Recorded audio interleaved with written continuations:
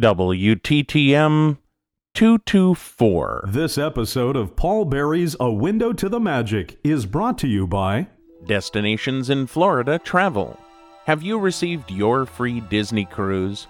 Visit destinationsinflorida.com/WTTM to find out how you can qualify for a free Disney cruise when you book a 2010 Adventures by Disney vacation. That's destinationsinflorida.com/WTTM. This episode is also brought to you by Window to the Magic's brand new podcast app for iPhone and iPod Touch. Get mobile access to all Window to the Magic audio episodes, plus exclusive content such as wallpaper, bonus audio, and much, much more. This is the newest and best way to surround yourself with the magic, and it's the best $3 that you will ever spend. On a Window to the Magic podcast app, of course. Search Window to the Magic in the iTunes App Store for more information. You're listening to the WindowtotheMagic.com podcast. Brought to you by WindowtotheMagic.com. Surround yourself with the magic.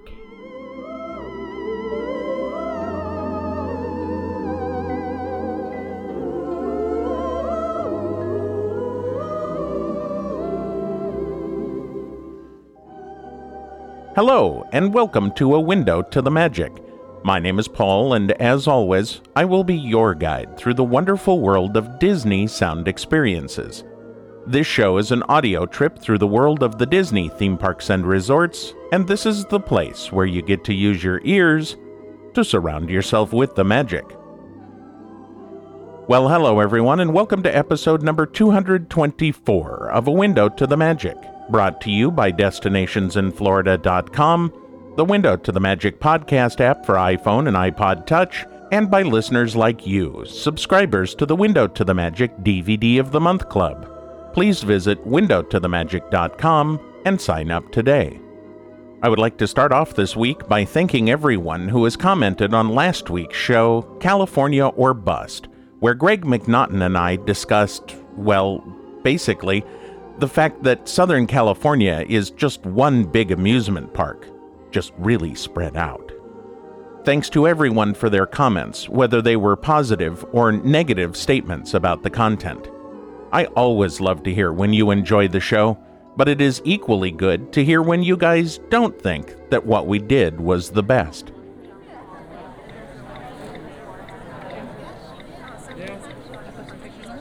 This week, I'm going to bring you my very first recording that I captured while at the D23 Expo last year. Since Disney has yet to announce the dates for the Expo in 2010, just suffice it to say that there will be a Friends of the Magic event surrounding the Expo this year, and that details will follow. This week's audio is the Lost Chords event.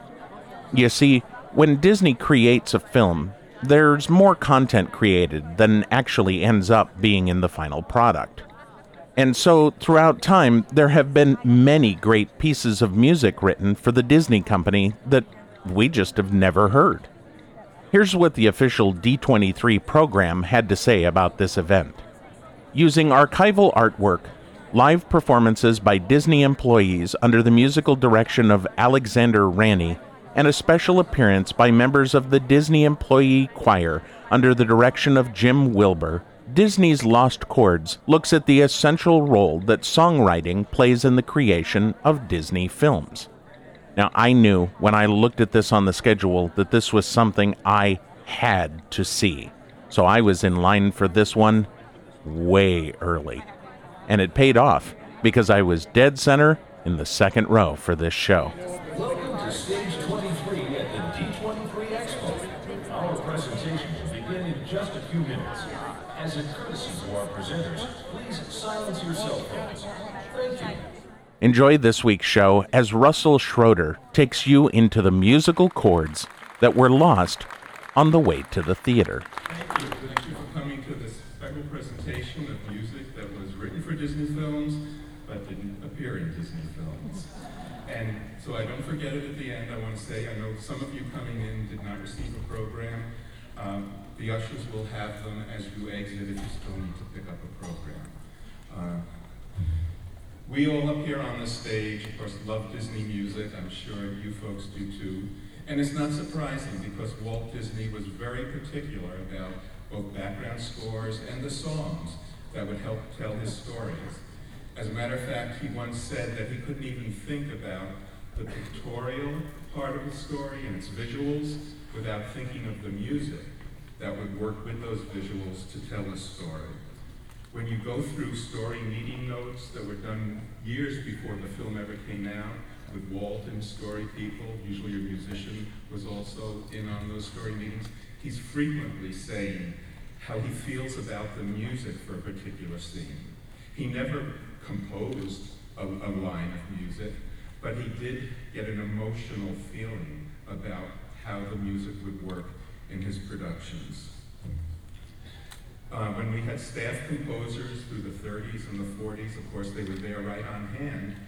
And when the artists first started sketching characters to try to figure out what they would look like, the composers were sketching characters and storylines with lyrics and melody. It went hand in hand. A film like Alice in Wonderland, which came out in 1951, had the music score being started in 1939. But those songs didn't make it into the film, but that's how important a part it was to develop and see how the story was coming together. Music and visuals hand in hand. Because the music writing started so early, we have hundreds of songs that were written at the studio over the years that never made it into the films. And unfortunately, we can only do about 15 of them today. But there were so many to choose from. We're going to start out with a song that was written in the mid-1940s for one of the package features called Melody Time. The song is called Sing About Something, and we thought it was appropriate to start this program because it's what Disney was about. Sing about anything that's appropriate. And the last line in the song is, as long as it comes from the heart. That was important. So we're going to have a group of Stacia Martin on chorus, Josh Quigley, and Dan Smith to do Sing About Something.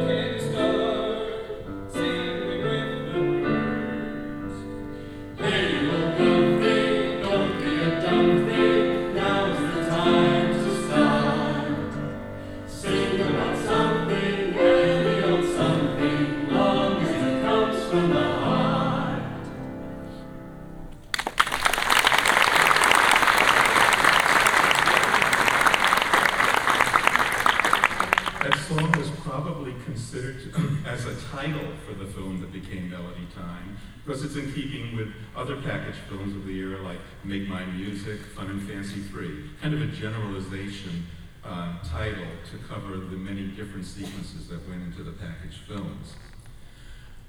When I think about the creative use of music in Disney movies, what impresses me is that Walt and his associates recognized right with their very first sound film that a music track was not just a gimmick in the film. It was an important part of their storytelling and their characterization. If we take a look at the very first images audiences have of Mickey Mouse and Steamboat Willie, we can see this as an example.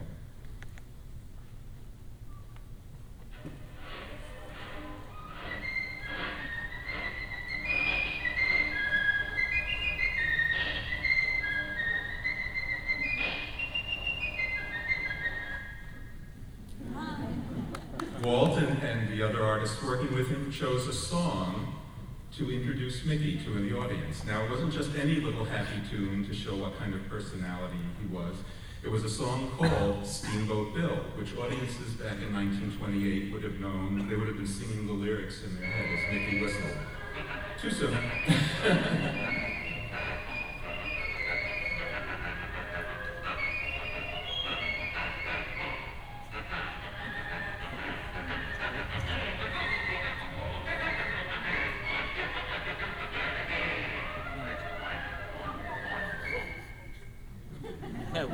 Okay.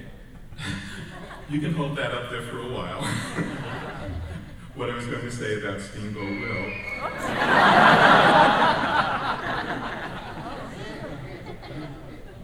Maybe I shouldn't say anything about Steamboat Will.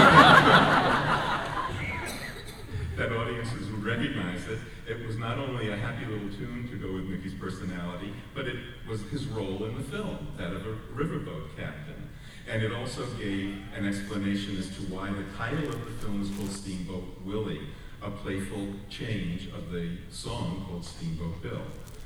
In addition to a personality being seen through song, with the turkey in the straw number that Mickey plays, music was an important part of the humor of the film. It was essential to the fun of the visuals to hear the music for Turkey in the Straw.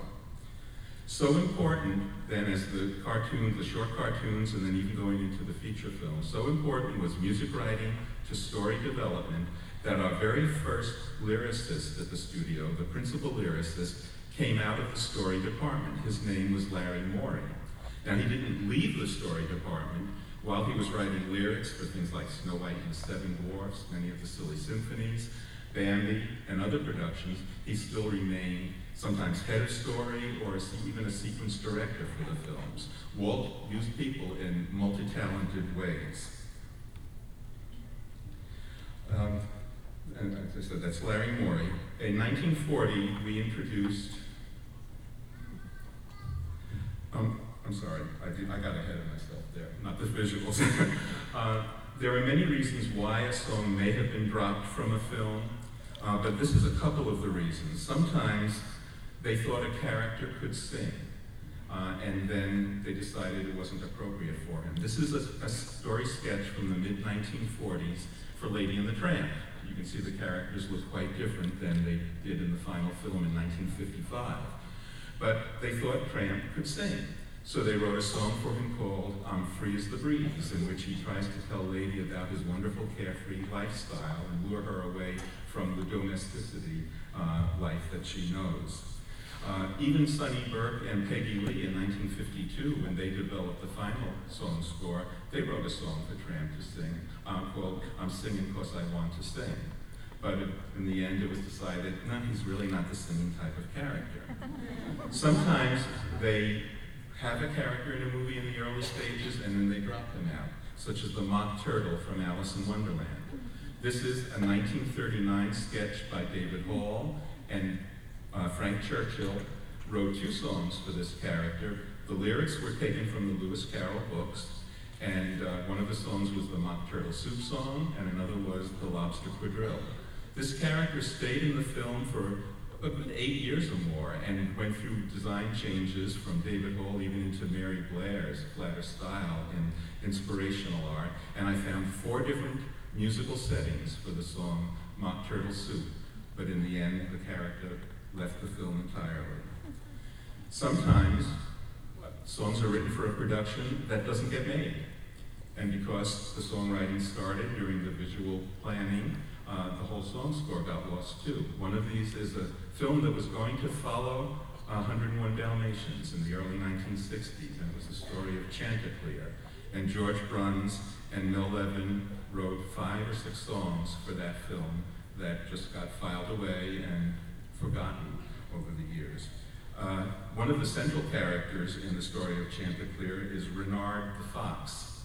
And this story sketches from a whole sequence that was drawn out for the song called You Know Good Renard, which was going to be sung by his wife while they once again have to leave where they're living. They've been evicted and they pack up their meager belongings on a wheelbarrow.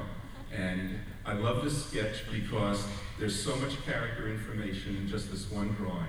You can see Mrs. Renard is the one that has to push the wheelbarrow. She's tied to the children. And where do you see Renard? Without a care in the world, riding on top of the wheelbarrow. Sometimes art direction dictates whether a song or a whole score stays in a film or not. For Sleeping Beauty, which came out in 1959, Sammy Fain and Jack Lawrence wrote a complete original score except for one song. They did put together the Once Upon a Dream that remained in the film. But all of their other music and a song by Victor Young got dropped. And the reason was, after this kind of development work with this very humorous type approach to the characters and the scene, this is for the section of the film that came out to be Hail to the Princess Aurora. This song is called Holiday, and it is on the new DVD, with all the storyboards complete and a new recording of it. But Ivan Earl came on, and his very stylized approach to the film made Walt sit, and he's listening to this song, Holiday, and he's looking at these visuals, and he said, this music no longer fits the film we're going to be doing with Ivan Earl's styling. So Walt decided that not only the background score, but all of the songs should be based on a Tchaikovsky ballet. In 1940, when Pinocchio came out, it had many songs that were written for it that didn't get used. One of these was a song for the coach ride to Pleasure Island. One of the songs was called 3 Cheers for Anything, and another one was called Rolling Along to Pleasure Island. And our Disney employee choir, under the direction of Jim Wilbur, is going to do Lee Harlene's and Ed Washington's We're Rolling Along to Pleasure Island.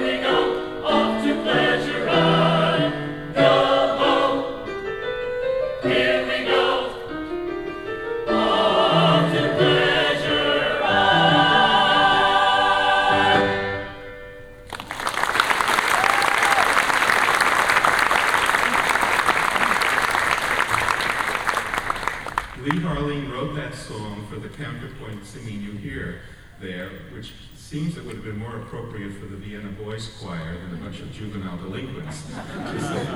3 Cheers for Anything was a much simpler melody line, but it too got dropped. And the reason probably was that it was more important to establish the character of Lampwick during that stagecoach ride and his influence over Pinocchio than to get a song into that sequence.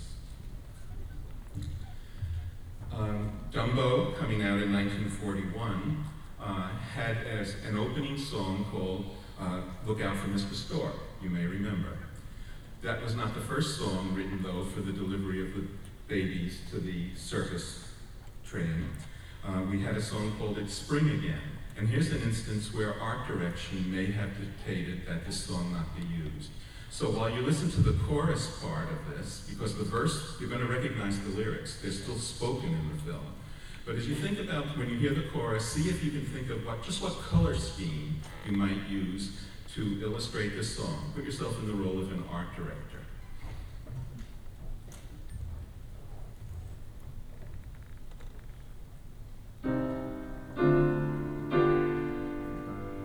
Through the snow and sleet and hail, through the blizzard, through the gale, through the wind and through the rain, over mountain, over plain, through the blinding lightning flash, and the mighty thunder crash, ever faithful, ever true, nothing stops him, he'll get through.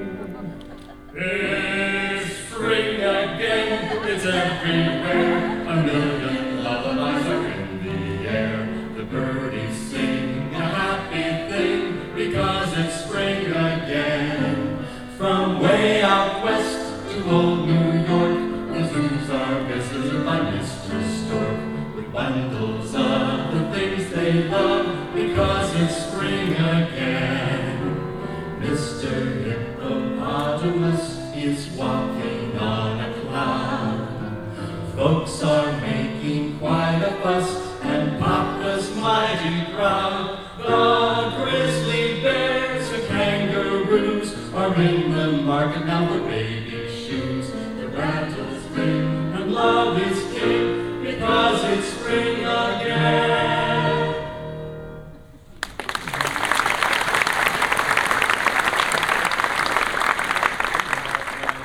Books together on this lost music. Half the fun was finding the music, and the other half was going to the Animation Research Library and finding all this old artwork that would help illustrate the songs.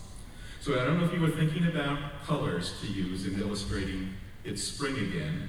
Part of the answer would be in this story sketch. You see the darkness of night giving way to pinks and pale blues. But we'd probably also add some yellow greens, maybe even some lavenders, some warm purple colors, all springtime colors. It doesn't seem as if that should be a problem, but back in 1941, the studio was very concerned about the use of too strong of a color scheme in a film. And here they had a circus movie. They knew they needed a lot of sequences with bright colors, and they were afraid bright color throughout the film might be too hard on an audience's eyes, but it would also be boring texture-wise to go through the whole film that way.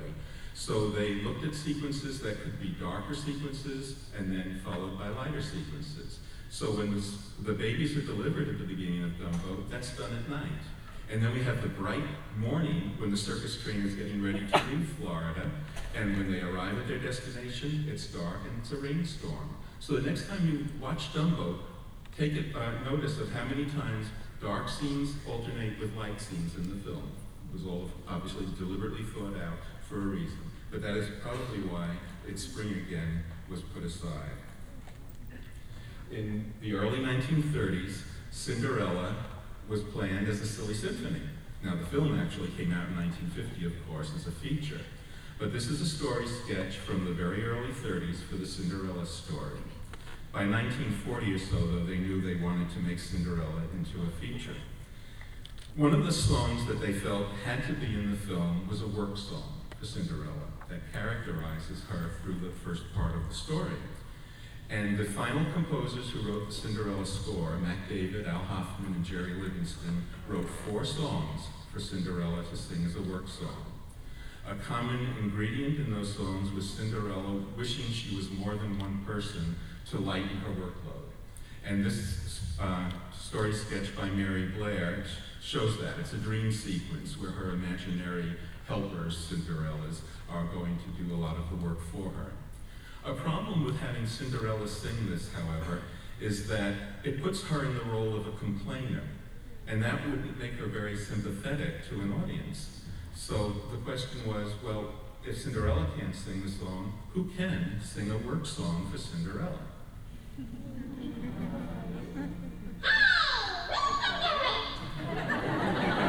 And of course they did. Jock and the other mice sing about the workload that Cinderella has, and she's very, very busy and goes around in circles, and we feel sympathy for Cinderella through the mice singing the song. Before Mac David, Al Hoffman, and Jerry Livingston wrote their 4 work songs, though, in the mid-1940s. Larry Morey, lyricist, and Charles Walcott, a musical director at the studio, wrote a work song also for her. They actually wrote 7 songs for the film that didn't get used. Their song, too, though, has the common ingredient about Cinderella wishing to be more than one person. And Stacia is going to sing Sing a Little, Dream a Little.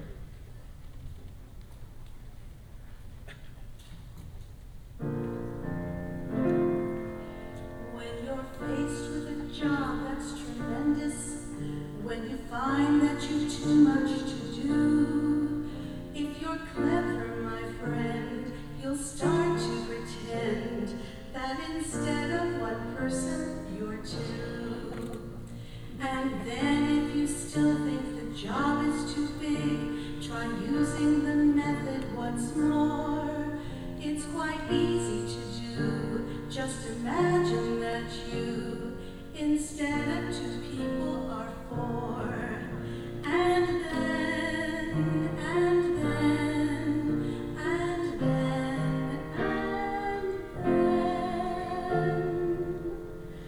Sing a little, dream a little, give them both a try. The day will be bright if you do it. Sing a little, dream a little, hope will never die. With a song and a dream to renew it. It may take a bit of an effort to smile when you're faced with a problem or 2. But if you sing a little, dream a little, in a little while, you'll find that you can sail it through.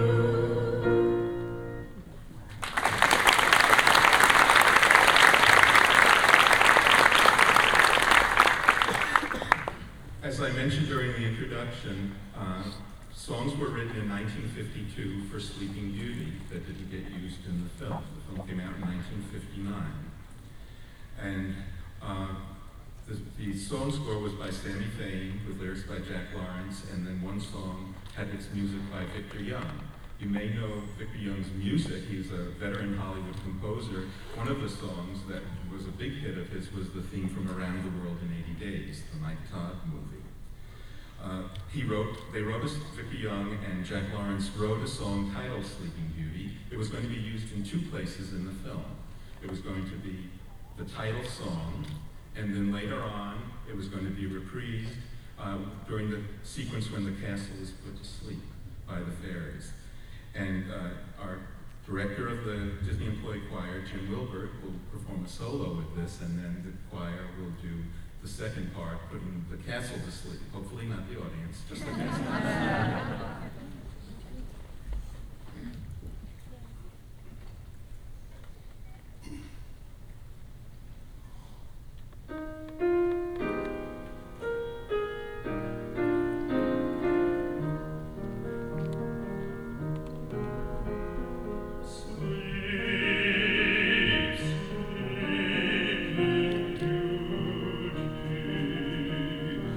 While I sing you to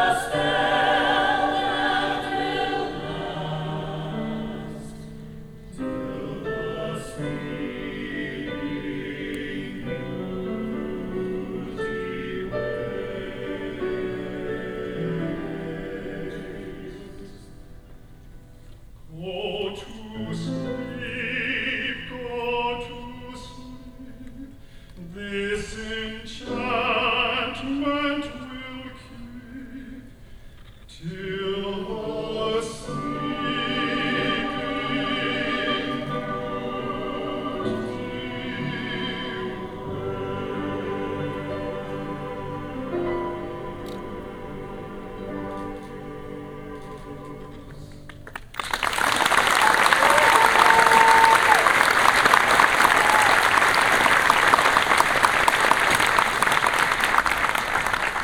Before abandoning the original score completely, Walt had asked the musical director at that time, Walter Schumann, to try to arrange that music in the style of Tchaikovsky. But then he decided, we'll just adapt Tchaikovsky.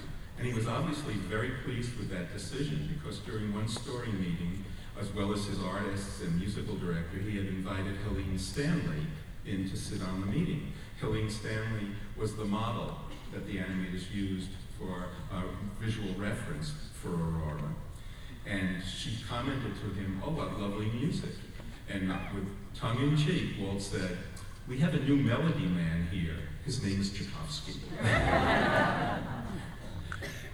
A slightly different approach to a song that appears in the film during the blessing of that sequence, which is all handled by an offstage choir, and the good fairies speak their blessings, was to actually have the fairies sing their blessing.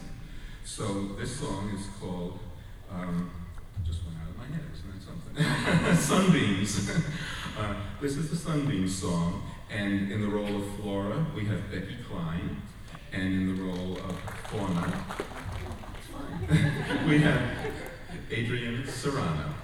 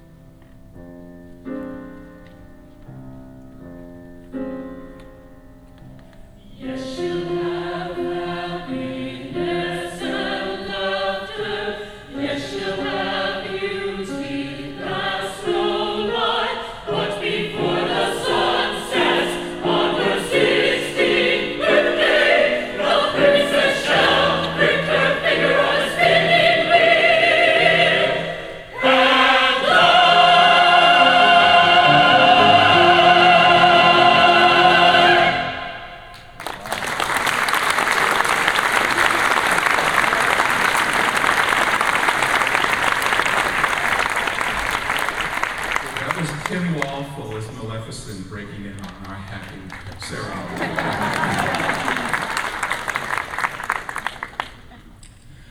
It probably surprised you that they were thinking to have Maleficent sing at one time, but that certainly doesn't go with our image of the character as finally designed by Mark Davis and voiced by the wonderful Eleanor Audley.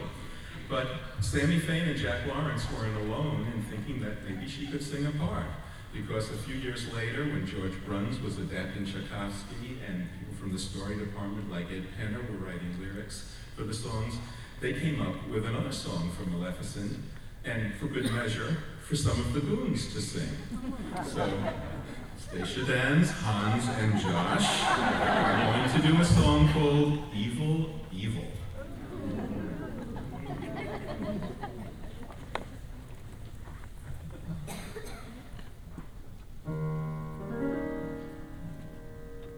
When the baby cries and from bed you rise for a drink, and the sink's in the kitchen by the stair, then you cross the room, stumbling in the gloom.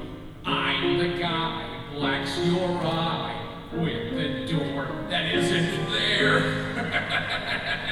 Take a look at me, I've a specialty. My design works out fine on a highly polished floor. For my tail's a rub when I give a tug. Large and small, down they fall, breaking legs and maybe more. People celebrate, come home feeling great, but with dawn, joy is gone, and they're wishing they were dead. It's not what they think, it's not that last drink, it's just me playfully pounding on each aching head. Evil, evil, brothers and evil, enemies of the human race. Hubble, bubble, double their trouble, make the world a miserable place.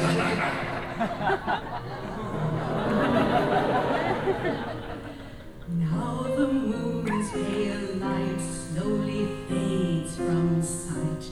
Come to me, I decree, evil creatures in the night. Leave your nightmare home, goblin, ghoul, and gnome. Join the praise, evil ways, evil through the darkness roam. Evil, evil, brothers and evil, enemies of the human race. Hubble, bubble, double their trouble, make the world a miserable place.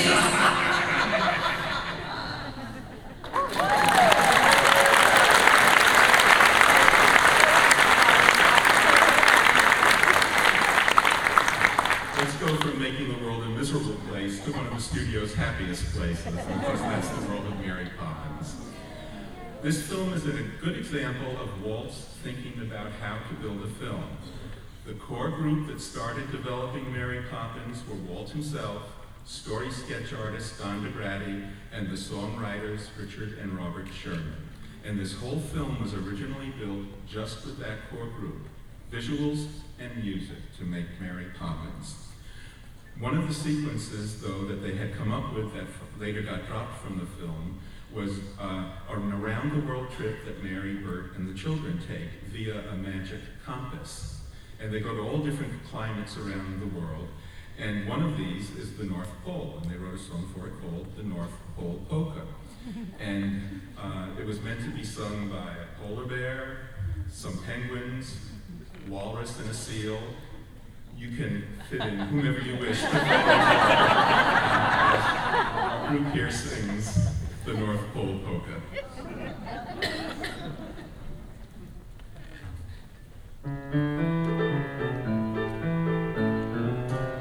While the chorus of walrus sing in harmony, polar bears and seals are tilting up their heels. Then to add to the din, all the penguins joined in, flapping their fins with glee. This is the North Pole Polka, and it's lots of fun. Let's do the North Pole Polka. Beneath the red sun, Up and down and heel and toe, round and round we go, dancing to the North Pole polka. The northern lights are beaming, gleaming in the sky, a million rainbows streaming right before your eyes. All the world's in happy rhyme, just like Christmas time, when we do the North Pole polka.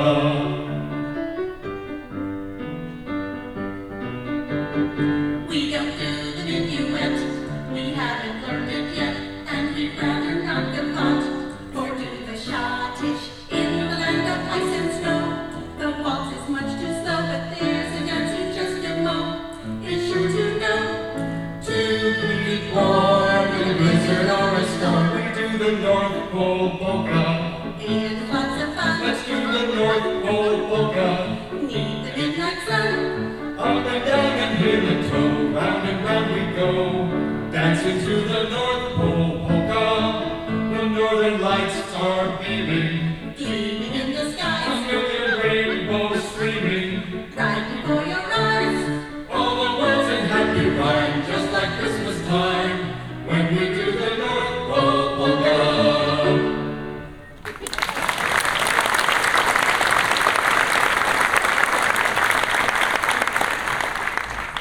Mary Poppins was such a success, it encouraged Walt to do more live-action musicals.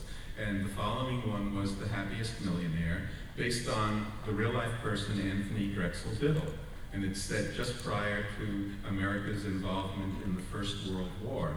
And the real Anthony Drexel Biddle was very much in favor of America's entry into the war, and he was involved in the recruitment and the training of American servicemen. We can look at songs for the pictures and see how they fit Walt's philosophy about the storytelling, but occasionally there are some that also seem to speak to him very personally. And Walt and his brother Roy were caught up in the patriotic fervor of World War I. Roy joined the Navy. Walt tried to join also, but he was underage. You had to be 18 to join the Navy. Walt was only 16. But proving that not only is the pen mightier than the sword, but it can also be more devious, Walt found out that the American Red Cross would take you if you were 17. So he took his passport, and with his birth date, 1901, and he changed that last one to a 0, giving himself the necessary age to join the American Red Cross. And here he is in his uniform. You can see how young he looks. But the Shermans wrote a song for The Happiest Millionaire called Get Up and Go Boys, and it was going to be placed in the film when Mr. Biddle, played by Fred McMurray, appears at a society party.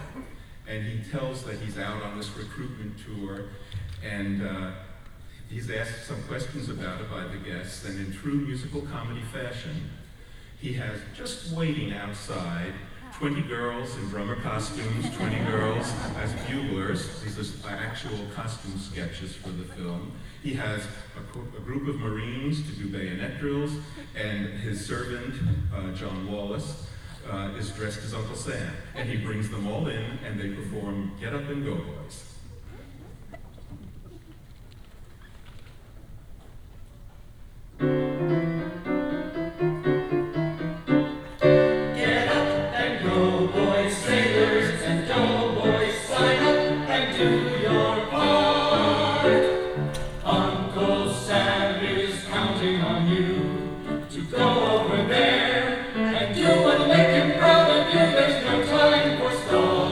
Freedom is calling.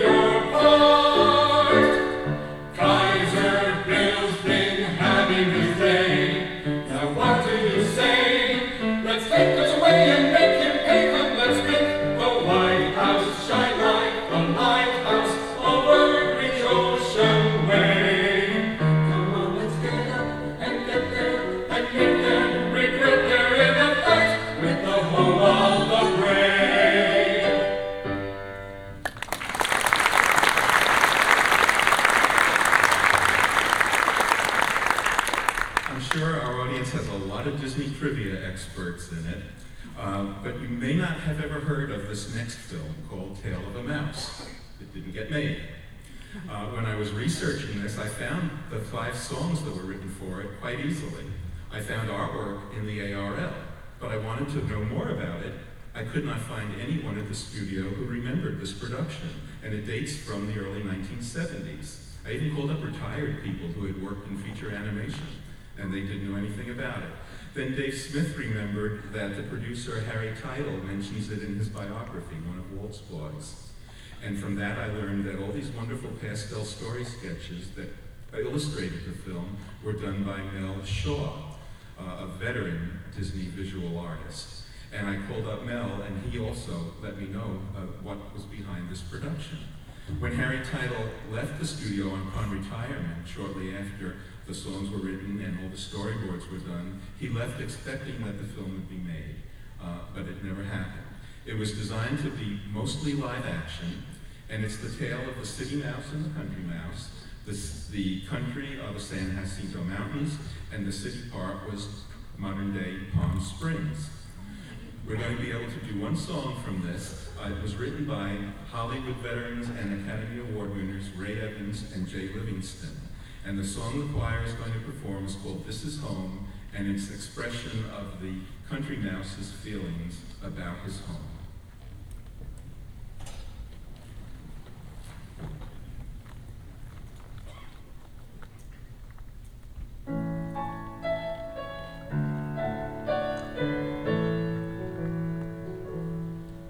This is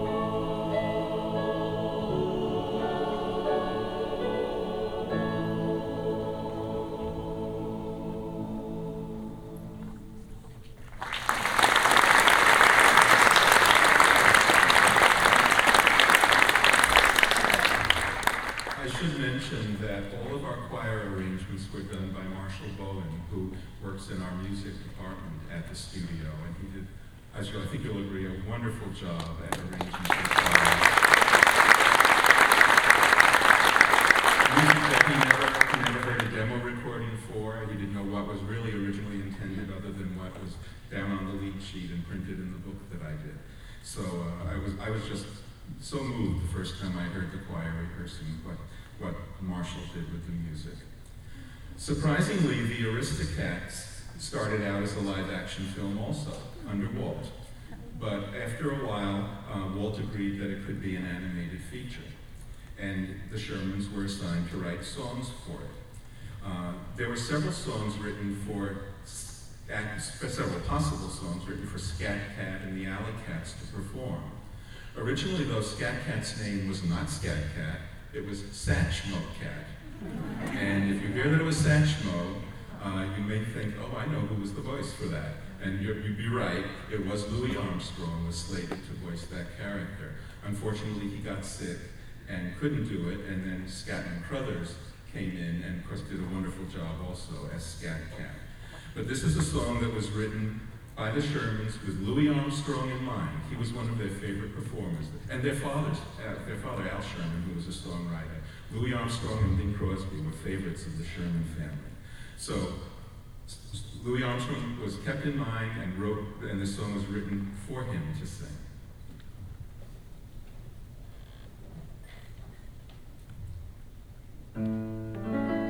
There's a time to face your trouble, and a time to turn away. There's troubles only double if you win them night and day. But there's a way to cool your worries that will really see you through. It'll ease the strain on your fevered brain and help your mind to just unwind when you don't know what to do.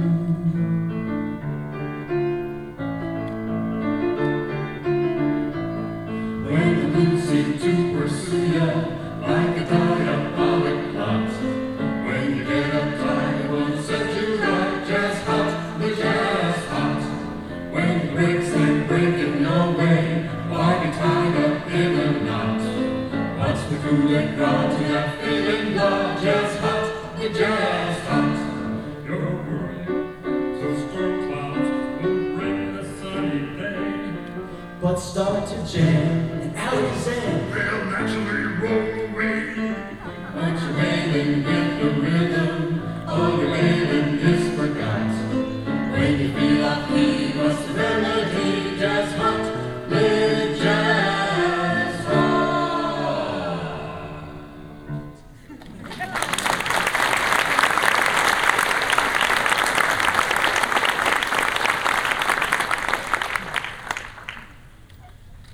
This, of course, is Donald Duck's 75th anniversary in show business, and just like feature films having songs written for them that don't get used, sometimes the shorts program had the same thing.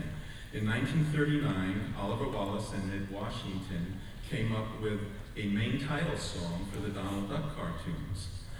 It was titled Donald Duck. That's Oliver Wallace with Walt Disney. Oliver Wallace worked at the studio for many years. He wrote songs, he did the background scores for Alice in Wonderland, Peter Pan, Dumbo.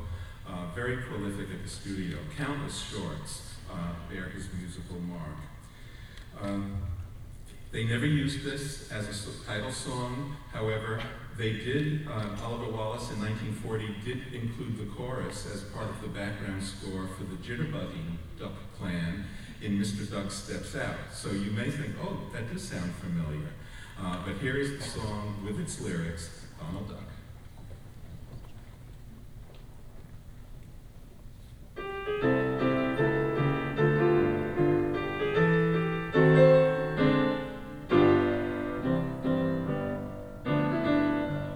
There are stars in the firmament, there are stars on the screen, but the star that is most permanent is the one that you all see. He's the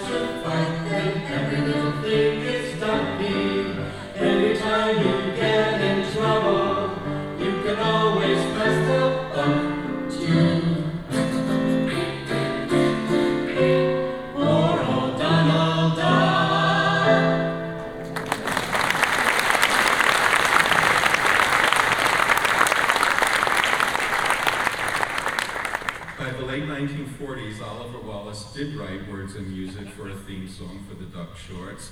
That's the song that starts out, "Who's Got the Sweetest Disposition?" But he still remembered this melody as being appropriate for Donald's happier moments before the inevitable disasters occur.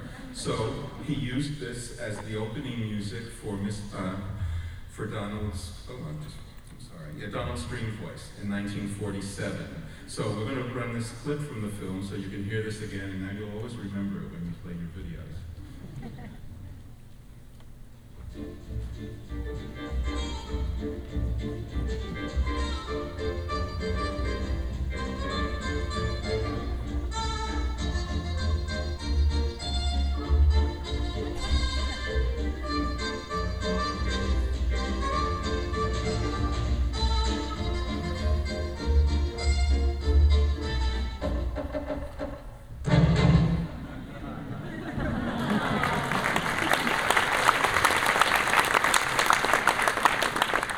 In the late 1950s, on the 4th anniversary of his Disneyland television series, Walt announced his plans to do a musical version of The Rainbow Road to Oz, and it was going to star the Mouseketeers in all the principal roles. Because it was the Mouseketeers, many of the people that worked on developing this film came from the Mickey Mouse Club. Buddy Baker wrote the music for about 15 songs. Some applause for Buddy.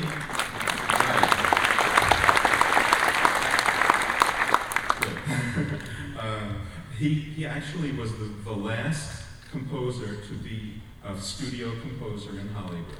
All the other studios have let go of their staff composers, and Buddy at Disney was the last one. And of course, among his last projects was the music for Epcot Center, too, as well as continuing to write for television, for the Disneyland, and for film. Other people who worked on the Mouse Club that contributed to the song score for The Rainbow Road to Oz were the show's producer, Bill Walsh, who also wrote the story for Mary Poppins with Don DeGrady, and he also developed the script that Walt approved for The Rainbow Road to Oz. Sid Miller, who directed the Mouseketeers, wrote some lyrics. Tom Adair, who wrote for the show, also did lyrics. In addition to them, Walt turned to his animation staff to visualize the production, and he went to some of the best in animation. Story sketches were done by Joe Rinaldi and Bill Peet, and there were many visual development paintings, and most of them were by a man named Art Riley. There were quite a few that pictured how the rainbow leading to Oz and the tractor that Dorothy and two of her friends travel on would get there. You can see that in the Disney imagination, rainbows can be any shape at all. Even that. I can't help thinking that when Disney Imagineers saw stuff like this, they thought, theme park ride. And actually, they did consider doing a part of Disneyland themed to the Oz stories. The next image we'll see is for a figure for that attraction of Ozma, the Princess of Oz. This is by Joe Rinaldi, and the little note underneath the thing that says Ozma, probably too small for you to read, says that her wand will light up. So it was a direction for how this figure would look in the attraction. The Mouseketeers on that 4th anniversary show, many of them were costumed for the roles they would play. There's Darlene Gillespie with Walt, and Darlene was going to play Dorothy. And I think you might be able to recognize who's under the Cowardly Lion makeup. That's Jimmy Dodd. Jimmy did not come to the studio as an on-stage performer. He became the host with the Mouseketeers, but he came as a songwriter. And of course, one of his most famous songs is the Mickey Mouse March. Bobby Burgess was the Scarecrow. Everyone's favorite Annette was Princess Ozma. And Doreen Tracy was going to play the Patchwork Girl. This character was made of pieces of a quilt that belonged to Dorothy. And there was an evil purpose behind her creation. She was made without a voice, because the character that did that wanted to use her to help get an emerald that Princess Ozma has. So he tells her if she will get that emerald and bring it to him, he's going to give her a voice. But when Dorothy first discovers the Patchwork Girl, she sees she's perfect in every way. She still needs a voice to sing with, which is the title of the song Stacia as Dorothy is going to sing.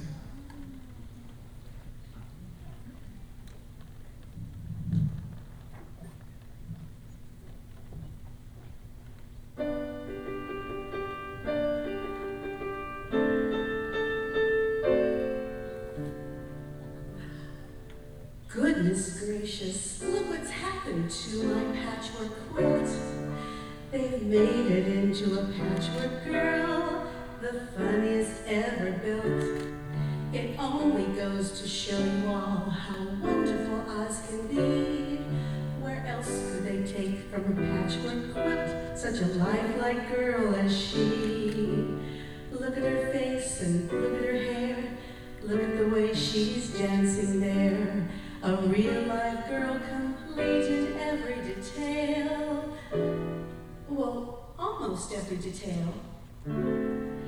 She wants a voice to sing with, to sing like a bird on a bough. A happy voice to raise in song, to make sweet music the whole day long. From the wind and the trees, she could borrow melodies from the brook, a murmuring theme. She'd take her choice if she just had a voice, and sing till she burst a seam. She wants a voice to sing with, to sing like a lark in the blue. For if she only had a voice, she'd sing her whole life through. For if she only had a voice, she'd sing her whole life through.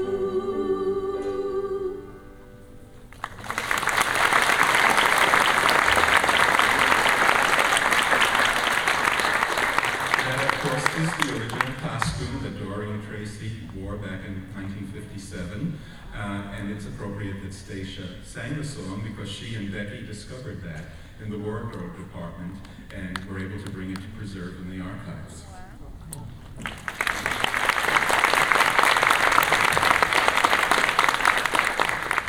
In 1949, Walt released the film So Dear to My Heart. He often said that this was a film that really meant a lot to him because it was a reflection of the life he and his brother Roy knew growing up on a farm at the turn of the century back in Marceline, Missouri. That's Bobby Driscoll, who portrayed the little boy Jeremiah on the farm.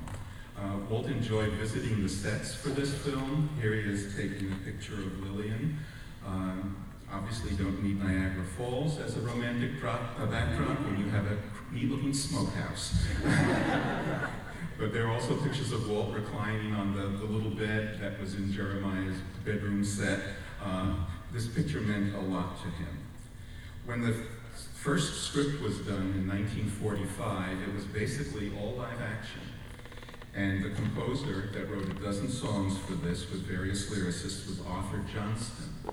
Now, Walt liked Arthur Johnston's work very much. In 1946, when they were discussing Cinderella, he said to lyricist Larry Morey, why don't you go talk to Arthur Johnston? His music has sentiment, but he also has power. But all of Johnston's songs got deleted from the film, and probably because he wrote basically for the live-action storyline. Back in the mid-40s, both the Disney Studio and RKO, their distributor, were a little concerned that since Walt's name was synonymous with animation, that audiences might not expect they want to see a film that's totally live action from Disney.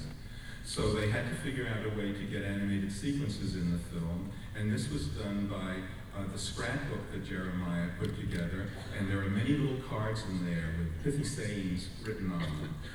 And the owl and other characters from these cards came to life through animation. And those were made then into the major song sequences. The big production numbers from the film were done for the animation sequences. So what Arthur Johnston wrote didn't really fit the film anymore. So important was getting across the idea that animation was in this movie that a lot of times that was stressed in the advertising art. You can see how prominent the animated characters are on this ad that says, see Disney's newest cartoon stars. And the middle one, Danny the Lamb, is cute. He appeared in a couple of books. But the other characters are rather minor as far as Disney animation is concerned, especially the spider on the right. If anyone could tell me his name, I would be surprised. It's Scotty McSpider. But this film, that story-wise meant so much to Walt, also had some songs in it that touched him personally. One of these was a train song. There's a train called Old 99 in the film, and Walt loved trains. He worked on a train as a news butcher when he was young. He enjoyed driving the train around Disneyland, and of course he had the Lily Bell, his backyard miniature railroad that he loved both building and operating. So when Arthur Johnston and Ray Gilbert came up with a song called Riding on the 99, I know Walt related to that one.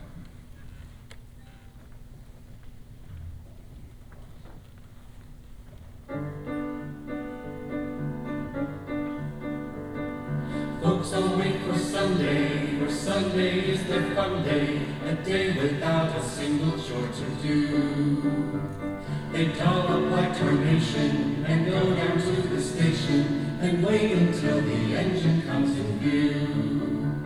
I'll tell you what they're all anticipating, to climb aboard and do their Sunday celebrating on the 99. Everybody's riding on the 99. Can't you see it wear and tearing round the bend? Listen, friend, I'll bet it's going 20 miles an hour or more, and the engineer hanging on the whistle so the track will clear.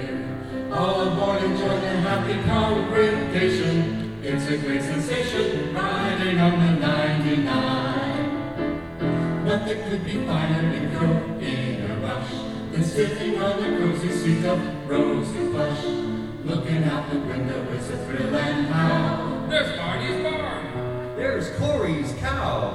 Through Hopkinsville across the creek to Hagerstown, and chugging up the mountainside and sliding down. The train is due at 4:02, it's after 5. But what's the difference just as long as you arrive on the 99? Everybody's riding on the 99. Can't you see it wearing, tearing down the bend? Listen, friend, I bet it's going 20 miles an hour or more, and the engineer hanging on the whistle so the track will clear. All aboard and join the happy congregation. It's a great sensation, riding on the 99.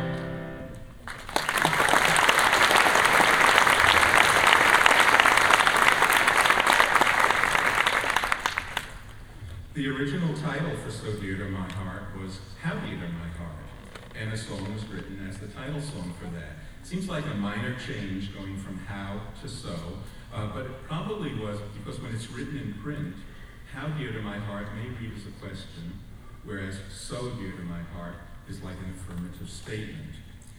But Arthur Johnston wrote this title song, and we're going to illustrate it not only with story sketches, but because when I first played this song and read the words, I thought, this is expressing Walt's feelings and his sentiments about his beloved Marceline, Missouri, where he spent so many happy years as a youngster. So in addition to the story sketches to illustrate the song, we have some photos taken during a return visit to Marceline that Roy, Walt, and their wives took. And we'll have Dan Smith as our featured soloist on How Dear to My Heart.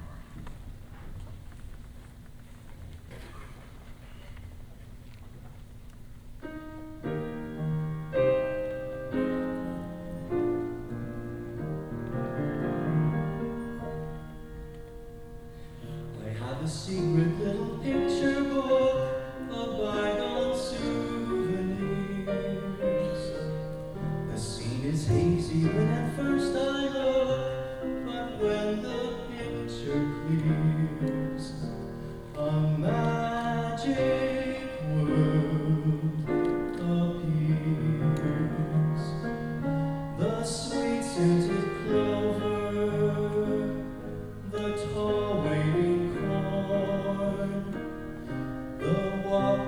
church on Sunday morn, how dear to my heart. The wildwood in autumn, red leaves in the rain, designs on a frosty window pane, how dear to my heart. The population of the place of my birth is just a handful of the grandest people on earth. This corner of heaven, this quaint little world apart, how friendly and warm, and oh how dear to my heart. The population of the place of my birth is just a handful of the grandest people on grandest on earth. This corner of heaven, this quaint little world apart, how friendly and warm, and oh how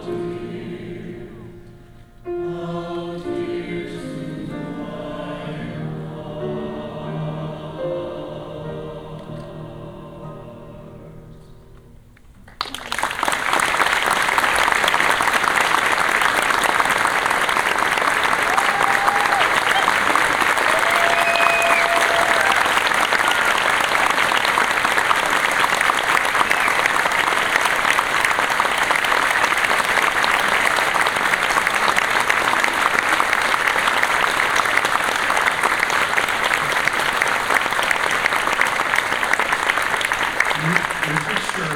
Richard Sherman told me that when one of the songs that you believed in and you worked so hard for a film was cut from the film, it was heartbreaking. But that feeling of sadness was tempered because you knew the deletion was because everybody working on the film was trying to make the best film possible. And so it was with the composers and the songs you heard today. They must have been sorry that the film songs got dropped, but they knew it had to be to make it the best Disney production possible. So I'm really very grateful to all of our singers here for letting us get some acknowledgement for this creativity at the Disney studio. So I would like once again to thank all of our singers.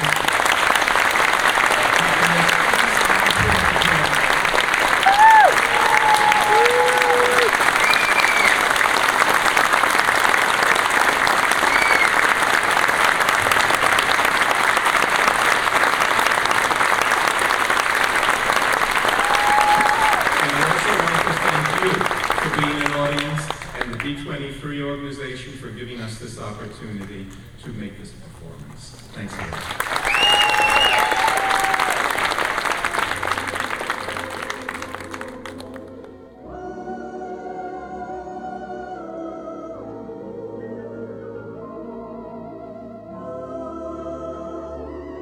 Amazing stuff, eh? I thought so. If you want to pick up a copy of the book, Lost Chords, I suggest doing a search on Amazon for Lost Chords Disney. There seems to be a few on there. So I hope that you enjoyed this week's show. I recorded a few other things while I was at the expo last year, and they'll come eventually. Maybe. It depends on my mood, really. But for now, I would like to thank you all for listening to A Window to the Magic, as we enjoy our 5th year of bringing you the best audio adventures from throughout the wonderful world of Disney. As always, I would like to thank the Window to the Magic DVD of the Month Club members and those who have purchased the Window to the Magic podcast app, and the fine folks over at destinationsinflorida.com/WTTM for helping to make the magic happen. We always appreciate your feedback, so be sure to email or call us soon. Email us at podcast@windowtothemagic.com. Call us at 206-984-9886. Follow us on Twitter at twitter.com/WTTM, and you can add us as your friend on Facebook. Remember to visit iTunes to subscribe to the Window to the Magic family of podcasts and to purchase the Window to the Magic podcast app for iPhone and iPod Touch. Just search WTTM in iTunes and you will find everything there. Be sure to join us again next week as we continue to celebrate the Disney Sound experience. But for now, this has been A Window to the Magic, show number 224. And I'll see you next time.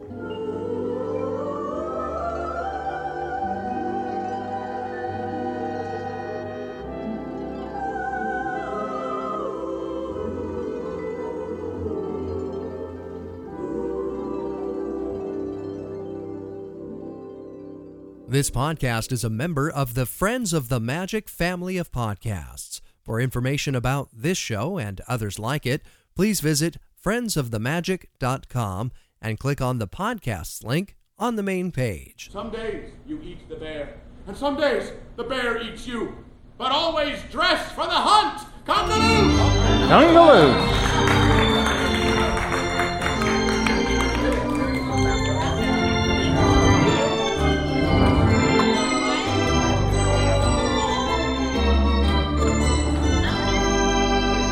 Surround yourself with the magic.